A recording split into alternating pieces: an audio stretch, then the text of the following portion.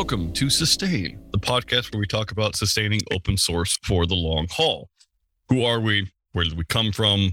Where are we going? How can we make sure that we are all safe and happy on the way there? Very excited to have our guest today. Before I introduce her, I would like to also make sure that you know who the other panelists are. I am, of course, Richard Littauer. Hello, everyone. And on this podcast, we also have Benjamin, Foley Nichols. Ben, how are you doing? I'm good, thank you. How are you doing? Good. Still jamming. And we have Errol Fox. Errol, how are you doing? Good. I've just finished my holiday shopping. That is incredibly exciting. I also finished mine because I never started. On that note, let's switch to something else. So Caroline Sinders is our guest today. Caroline, it is great to have you on here. How are you doing today? I'm good. Thank you for having me. Thank you for coming on the show again, actually. I interviewed you for the Digital Infrastructure Fund podcast. The Digital Infrastructure Fund podcast is a podcast dedicated to understanding what digital infrastructure is by interviewing past recipients of the fund from the Ford, Sloan, Omidyar, Mozilla, and Open Science Networks funders, which is really cool. They have dedicated money towards researchers figuring out how do we understand what digital infrastructure is. It was really great to have you on that podcast. And so I invited you on this one too, because a lot of the topics we covered were very, very similar. I hope it's all right. And it's okay if you repeat yourself, but thank you again for coming here. Yeah, thank you. I'm excited. I love talking about sustainability, design, and open source. So any opportunity to do that is always fun and great. So thank you for having me. Awesome. We also like talking about those things. Caroline is calling today from London. She is the founder of Convocation Design and Research. She's also a critical designer, researcher, and artist. She's worked with the Tate Exchange and the Tate Modern, with the UN, with Ars Electronica's AI Lab, the Harvard Kennedy School, and many others. Today, I was hoping mainly to focus. I wish I could focus on art, and maybe we should just switch everything and just do that forever.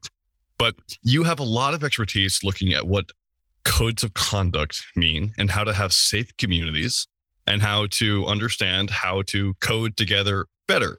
Can you talk a bit about how you started on that work?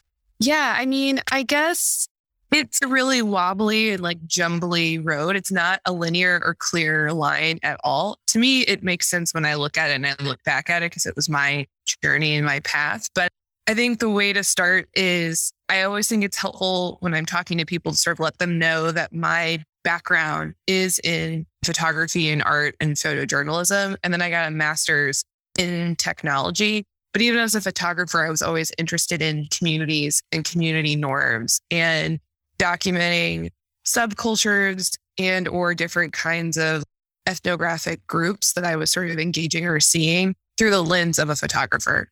I got to know a bunch of Russian immigrants living in Brooklyn who were around my age. I was photographing this sort of rising folk scene in New York. I was photographing traveling musicians that were going between New Orleans, the West Coast, all the way up to Washington, and then to New York. So I got really interested in trying to really understand and sort of look at community norms in different kinds of specific spaces and communities. And I was always interested in technology and how effectively people were doing a lot of the same things online. They were forming communities. They were coming up with their own vocabularies, their own vernaculars. They were using tools in specific ways. And so for me, seeing the photographic work I was doing and then seeing this technology work that I was interested in, to me, it was really overlapping. And I was always interested in studying communities. I just didn't know that that was a thing you could do in terms of technology, that people would pay you to study people, like user research. I thought a lot of the web, and this is really early 2000s, I thought a lot of the jobs for the web were just building websites. And so when I was finishing undergrad, I realized I really wanted to study design and technology. I really liked the photographic work I was doing, but I was very interested in communities online. And then as I was graduating undergrad, I found this program at the school I was going to, NYU, that was called the Interactive Telecommunications Program. And I discovered Clay Shirky's work there. And he was talking a lot about how people sort of come together online and form these communities and what that means. And so a year or two later, I applied to ITP. I got in, and Clay Shirky became my academic advisor. And I guess from there, I kept looking at online communities and again, how behaviors are related to design. And I was really curious about what does it mean to design for a community and all aspects of that community, including safety.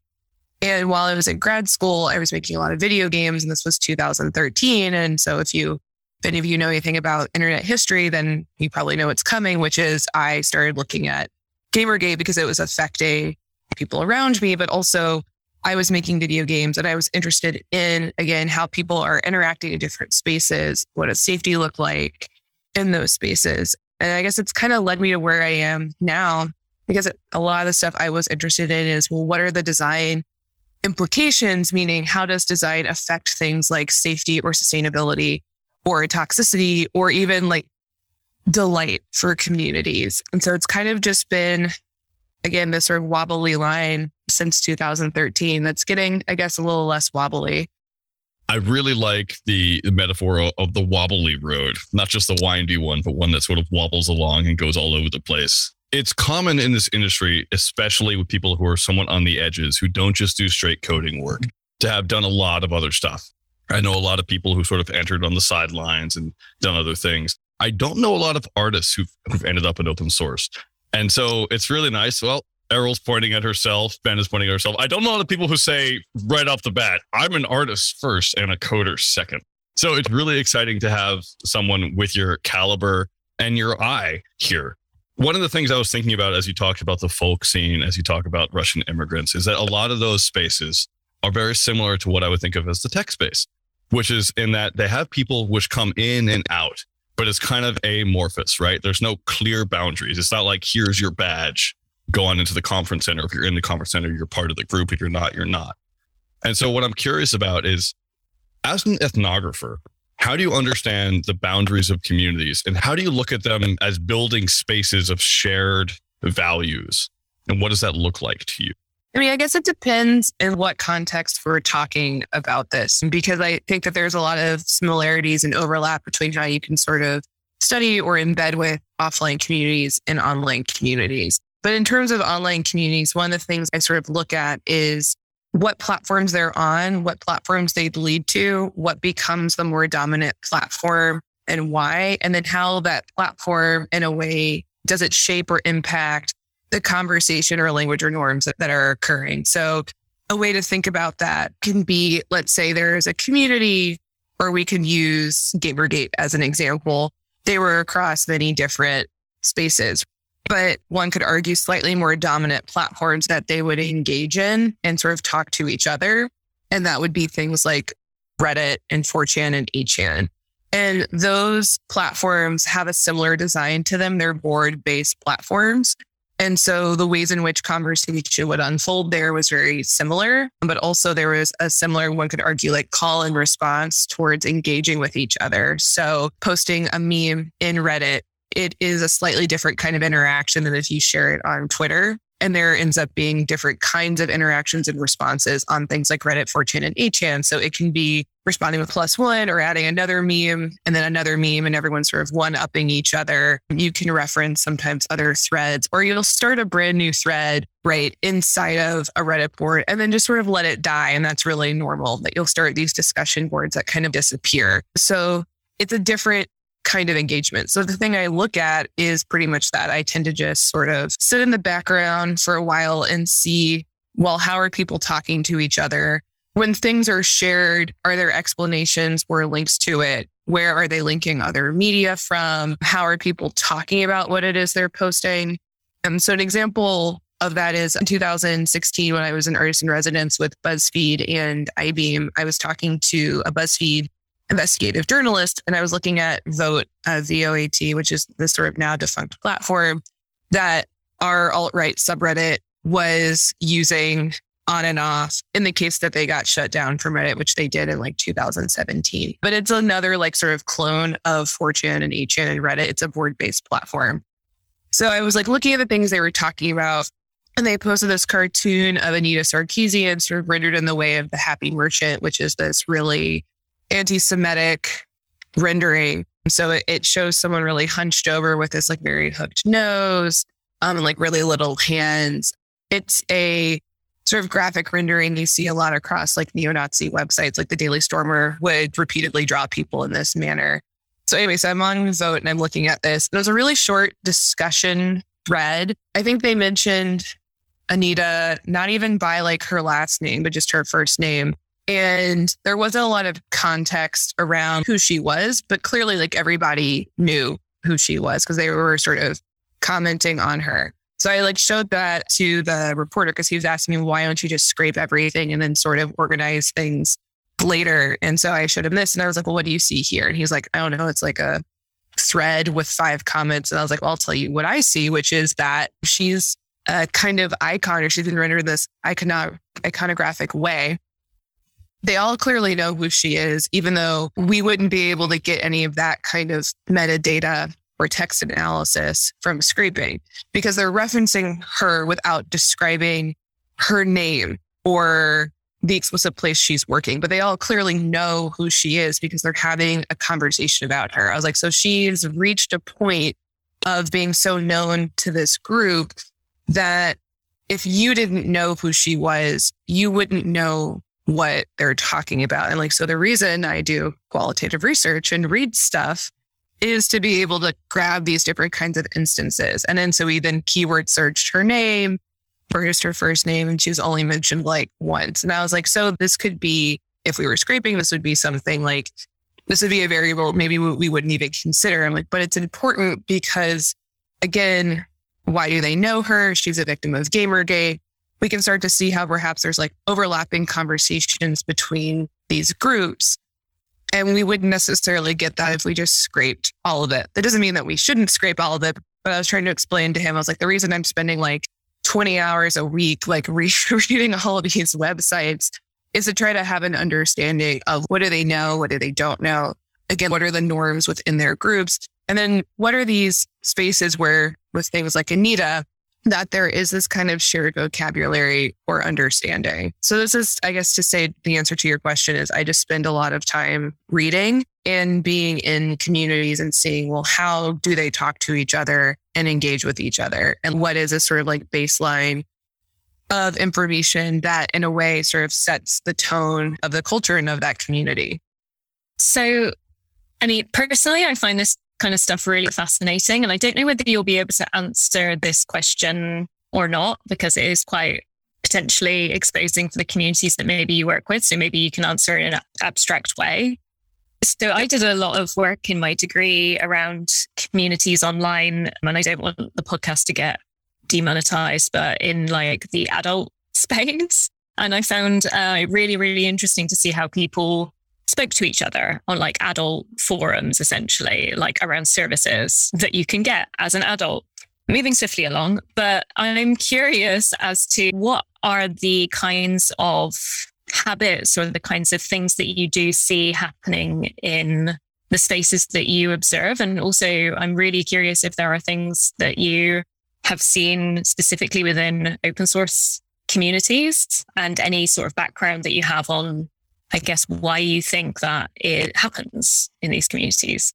Yeah, thank you so much for that. I guess it may be easier to answer that if there are more context or more specificity. So I guess, are you curious about like positive or negative behaviors?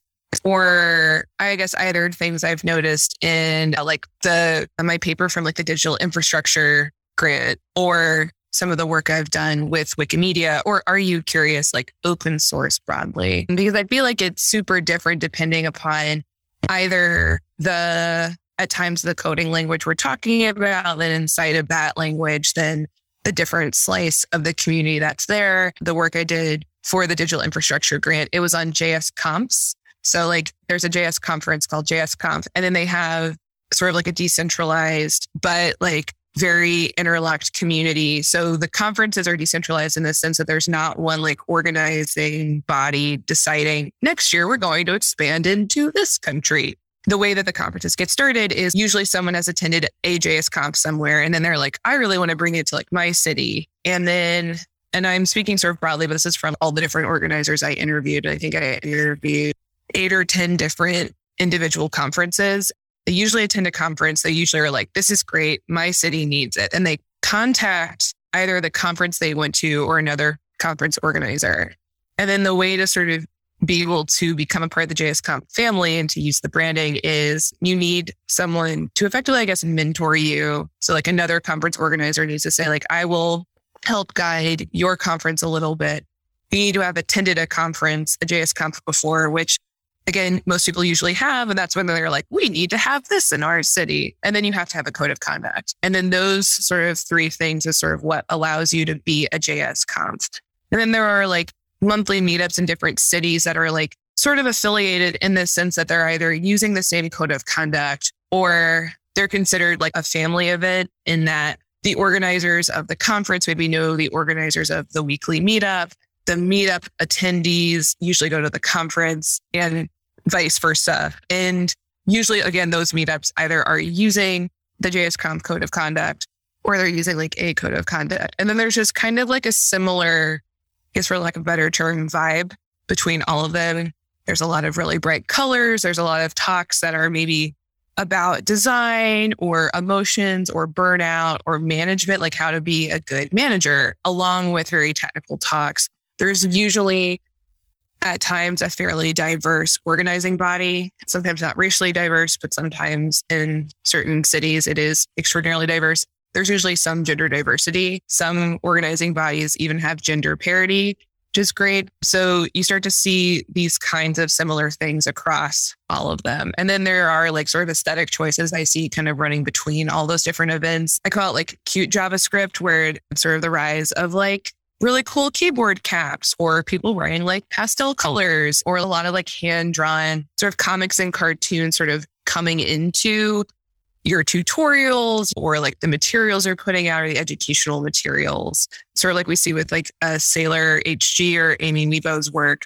So that's something about, I guess, that open source community I've noticed, but that is totally different from like the Wikimedia community. I used to work on their anti-harassment team. And those communities could, I think, not be more different, I guess, in terms of aesthetic choices or even just the size of them. The JSConfs are big but small. They're a lot more like racially and gender diverse than like Wikimedia projects tend to be. But, you know, then I guess the difference is like Wikimedia projects, the Wikimedia volunteers are like very involved. They're like thinking a lot about what it means, I guess, to be a Wikimedian. They're doing, one could argue, a lot more like volunteering or a lot more work on the individual project. But also in a way with Wikimedia, a lot of the projects are already linked to Wikimedia, whereas, you know, you're kind of in a way around very specific places or like a hub, if you will, online when you're doing things as a Wikimedian, because there's Wikimedia Commons, there's Wikipedia, there's different language Wikipedias, but they're all kind of linked together under this sort of core project, even if this core project has hundreds of different language wikis and or many different projects. Whereas if you're part of, one could argue like the JSConf community, you may be working on a bunch of projects, but that has maybe nothing to do with the conference or that community. Making a tutorial about Rust, even though you attend like the JSConf meetups. And I guess the difference in those is that like the JSConfs are like physical events where like a community will sort of coalesce around. But like Wikimedia as an open source community, there are some physical events, but it's much more about the digital space that you're in. And that's like the convening space. It's the digital versus the physical.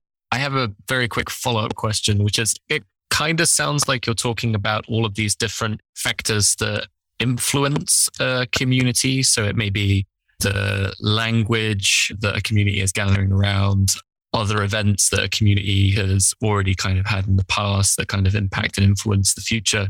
I wonder, can you talk a little bit about how platforms themselves kind of influence communities and whether they kind of skew value of different sets of skills or behaviors? Because I'm just kind of interested in kind of what is happening now in communities that we're working open source and how we can continue, I hope, this trend to just bring more people, like some of the people in this conversation that don't have like traditional STEM skills into open source. So yeah, I was just wondering, like, how do you feel about the influence that a platform has on communities and appreciation and values of skill sets within that community? Yeah, thank you so much for that. I guess, again, it also really depends on the community. So if we look, for example, at like Wikimedia or the Wikimedia projects as a community, one could argue that at first glance, like the way to use the tool or how to contribute is pretty low barrier. It's pretty easy to grasp. And on one hand, I think that argument is very valid. I do a lot of what's called wiki-noming, where I go and I help clean up articles or add punctuation or things like that. But there is also, I think, a barrier to doing any kind of Wikimedia project is that if you start a brand new page, like that could be taken down by a more seasoned editor. And if you're new, you may not know any of the vernacular or the vocabulary to be able to talk about like why you put this up. And you also won't have the edit count necessarily to be taken seriously or be viewed as an equal when engaging with that editor. That is one of the toxic parts of Wikimedia. And it's one of the reasons why it ends up being very predominantly white and part of the global north and male, is there is a lot of, at times, fear and pushback against new users. And so I think when we're trying to think of ways for people to be involved in open source projects, one of the things is also to think about is, well, what are the things we need done and we need help with?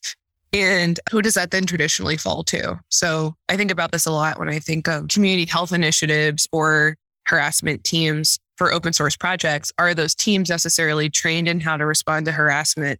Are they the best people to be handling harassment cases? You know, just because you can write code, that doesn't necessarily mean you have like facilitation skills. A facilitator may have a lot of facilitation skills and not have maybe necessarily the coding chops to add to the library. That doesn't mean that they shouldn't be a part of the community though. So I think it's really important to think about what are all the different roles that like helps a community function and thrive. And that maybe those roles don't necessarily have to come from the most prolific writer or editor or programmer. It can come from another part of the community. And I think one of the big issues we're going to have is trying to get all of these different community roles taken seriously by the old guard or a lot of those that have traditionally held more power in those communities. And I mean, I think about this a lot because I've been looking a little bit at some of the different stuff happening in the Rust community. It seems like there is a lot of like friction and tension there right now. And I don't know, I'm wondering if a lot of it is like, is this just because it's a smaller community with maybe not enough participants who are, I hate to say it this way, who are like less technical, but have like better people skills or have facilitation skills or get program management skills or the skills to help do grant writing or run a nonprofit. Those are all different skills we need in open source communities. And so I think we're still stuck in a place where community worth for a community member is how many lines of code you've written, maybe not necessarily how many successful events have you run, how many facilitation trainings have you gone through, how many harassment teams have you helped serve, spun up a guide. And those are the skills we need in open source communities too. Like we desperately need those skills. I think about this a lot as well. I think about it on a near daily basis because of essentially my role in open source is not on the coding side. And I think I had a question, but then you started talking about this. And my question, I think, can be broadened to this kind of application. But I was really curious about a specific around how many communities have you encountered, or have you encountered any communities that are very resistant to code of conduct being implemented? And I think that the reason that I wanted to ask that question is usually I have in the past used the framing of introducing a code of conduct into a community as the lens of how do we be more inclusive for non-coders, essentially. Because often I find, and I don't know whether you would agree, that the communities that are very kind of homogenous, that are comprised mainly of people that code on the thing that they are together in, don't tend to like, or sometimes don't feel like a code of conduct is needed for whatever reason that is. And I've encountered this at least once. And when I've kind of framed my conversation about code of conduct introduction to include, hey, what about these other things that we want done in the community? How do we signal that we welcome those? It's sometimes been easier for me through the lens of a code of conduct conversation. And I'm just curious whether you've, again, seen and worked with communities and found any maybe positive things in how to start to introduce these role diversities. That's such a good question. And thank you so much for asking. And yeah, I mean, It's interesting because there have been times where I've had pushback from open source or creative technology communities from a code of conduct. And the pushback isn't necessarily like, why would we have one? It's more like, well, we don't think we need one because we're really small. And I always have to sort of be like, community doesn't mean friendship. And just because also you're a small group of people, that doesn't mean you aren't going to have a problem. It just means you haven't had one yet. And then usually what happens, sadly, is a few months later, I get an email. It's like, oh, Caroline, this thing happened. Do you have any advice for us? And I always have to do this thing where it's a very gentle, I told you so. It's usually like, okay, well, let's talk through what happened. Why did we think that happened? Okay, so if you had a code of conduct, we could apply like this rule or this general framing to this problem. And let's then walk through, what do you think the solutions would be around that? Who's going to implement the solutions? Okay, if it's just falling to you, the person that's come to me, let's talk about, why do we think it falls to you? Is there an understanding or a structure as to like why you're the person responding? And it really does become this deep conversation. I was reading this really interesting toolkit yesterday. So it's called a toolkit for cooperative, collective, and collaborative cultural work. And like the first few pages actually really get into what I was just sort of talking about, which is how do you acknowledge hierarchies? And how do you also acknowledge like the structure of your collaboration? And this toolkit was made with a lot of input from community organizers and mutual aid groups. And it also talks about how do you balance like the labor of who does what. And they give really great examples of are things that need to be done in terms of admin work. Then there are then sometimes like the fun things you get to do in a community. Who's doing more of the ad work and who's doing more of the fun stuff. But anyway, the reason I bring this up is there's a lot of, I think, conversations that communities don't necessarily have at first in terms of this kind of really important structural organizing that needs to happen in a community. So who is responsible for when something goes wrong is a very real conversation people have to have. Also, our understanding of what is wrong or what is harm, even if we're in a community together, may differ. And the way to think about that in more concrete is perhaps all of us in this room together, this digital room, the four of us are in, maybe we all have an understanding of what is like a bad thing in a physical space, which is a fight breaking out. Like maybe we could all very immediately agree without saying that person should be removed from our event and not welcome back. But what do we do if, let's say, a microaggression occurs or someone makes a slightly misogynistic joke between the four of us without saying it? Would we have the same response? Probably not. And these are the things that communities have to think about, which is, well, what do we do when the smaller, more toxic things happen? And we have to ensure that if we're the organizing body, we're having the same response. And that also we're communicating with each other about the response we had and then what their rehabilitation is going to be. Because that person is a part of our community. We have to think about, well, how do we also care for the person experiencing harm? So are we thinking of a transformative or restorative justice model? Are we the people that should be doing that? Have we been trained in handling this? Can we handle this in a way that protects the person being harmed? Can we also handle this in a way where the person that did the harm is either learning from this and also maybe won't repeat the harm again? This is where this was in my digital infrastructure report that I looked at some work by this dot called like the ladder of consequences. It's where you sit down as a group after you've formed your code of conduct and you talk about where all different kinds of harm occur and how serious they are and what your responses are in terms of rehabilitation and also what your responses are in terms of like punitive action if there needs to be some. So maybe if someone is, again, made a misogynistic joke at a talk, so easy, even your girlfriend can do it. Well, how could you respond to that? You could wait till that person's talk is over, sort of delicately pull them off to the side so they are not embarrassed in front of anyone or shamed in front of the entire group. And you explain how that broke your code of conduct. And maybe what you should do after that is let the other organizers know in a place you've agreed to sort of document all of this that only you have access to, you and the other organizers, and you just write it down. And maybe this person apologizes. It's not a big deal, but at least you have a note of this. So maybe 3 months go by and this person does a talk again and they do the same thing.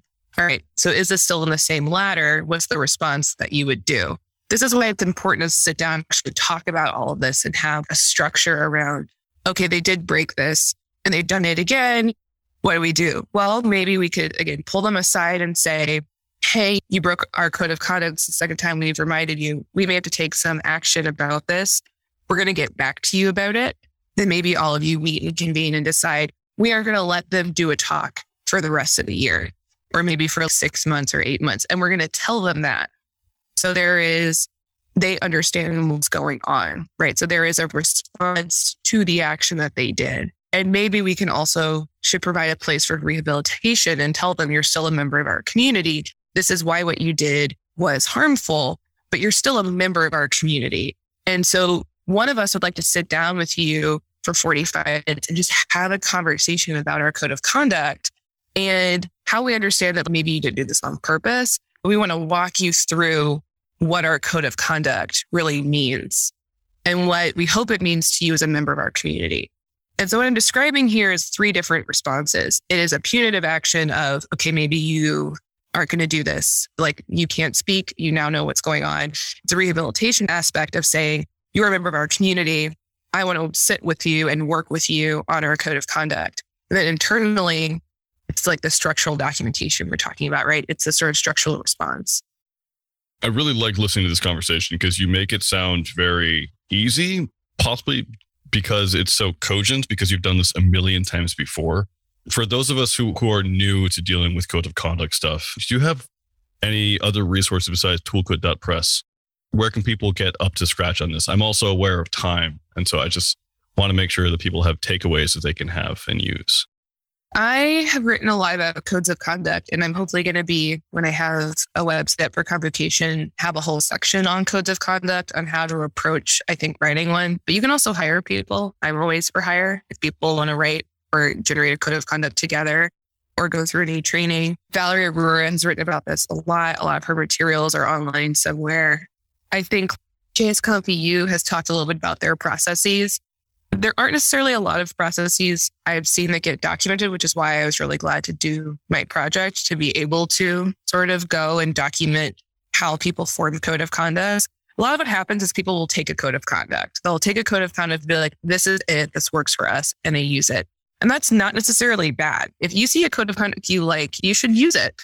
You should use that code of conduct, but you should also really read it and make sure you're trained in implementing it. And I think the training is what's harder for people, because the training is, if you want to do your own training, a thing to do is to sit down and have everyone read the code of conduct, select different scenarios that either have happened in the past, or you could come up with scenarios on your own and then work through how would you respond to them.